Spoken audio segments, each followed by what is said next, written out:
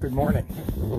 This is the Moravian Daily Text for Saturday, April 6th, 2019. Our text today is Job chapter 42, verse 2. I know that you can do all things, and that no purpose of yours can be thwarted. Our teaching text is Matthew 8, verse 8. The centurion answered, Lord, I am not worthy to have you come under my roof, but only speak the word, and my servant will be healed. Let us pray. The power and glory are yours, dear Lord.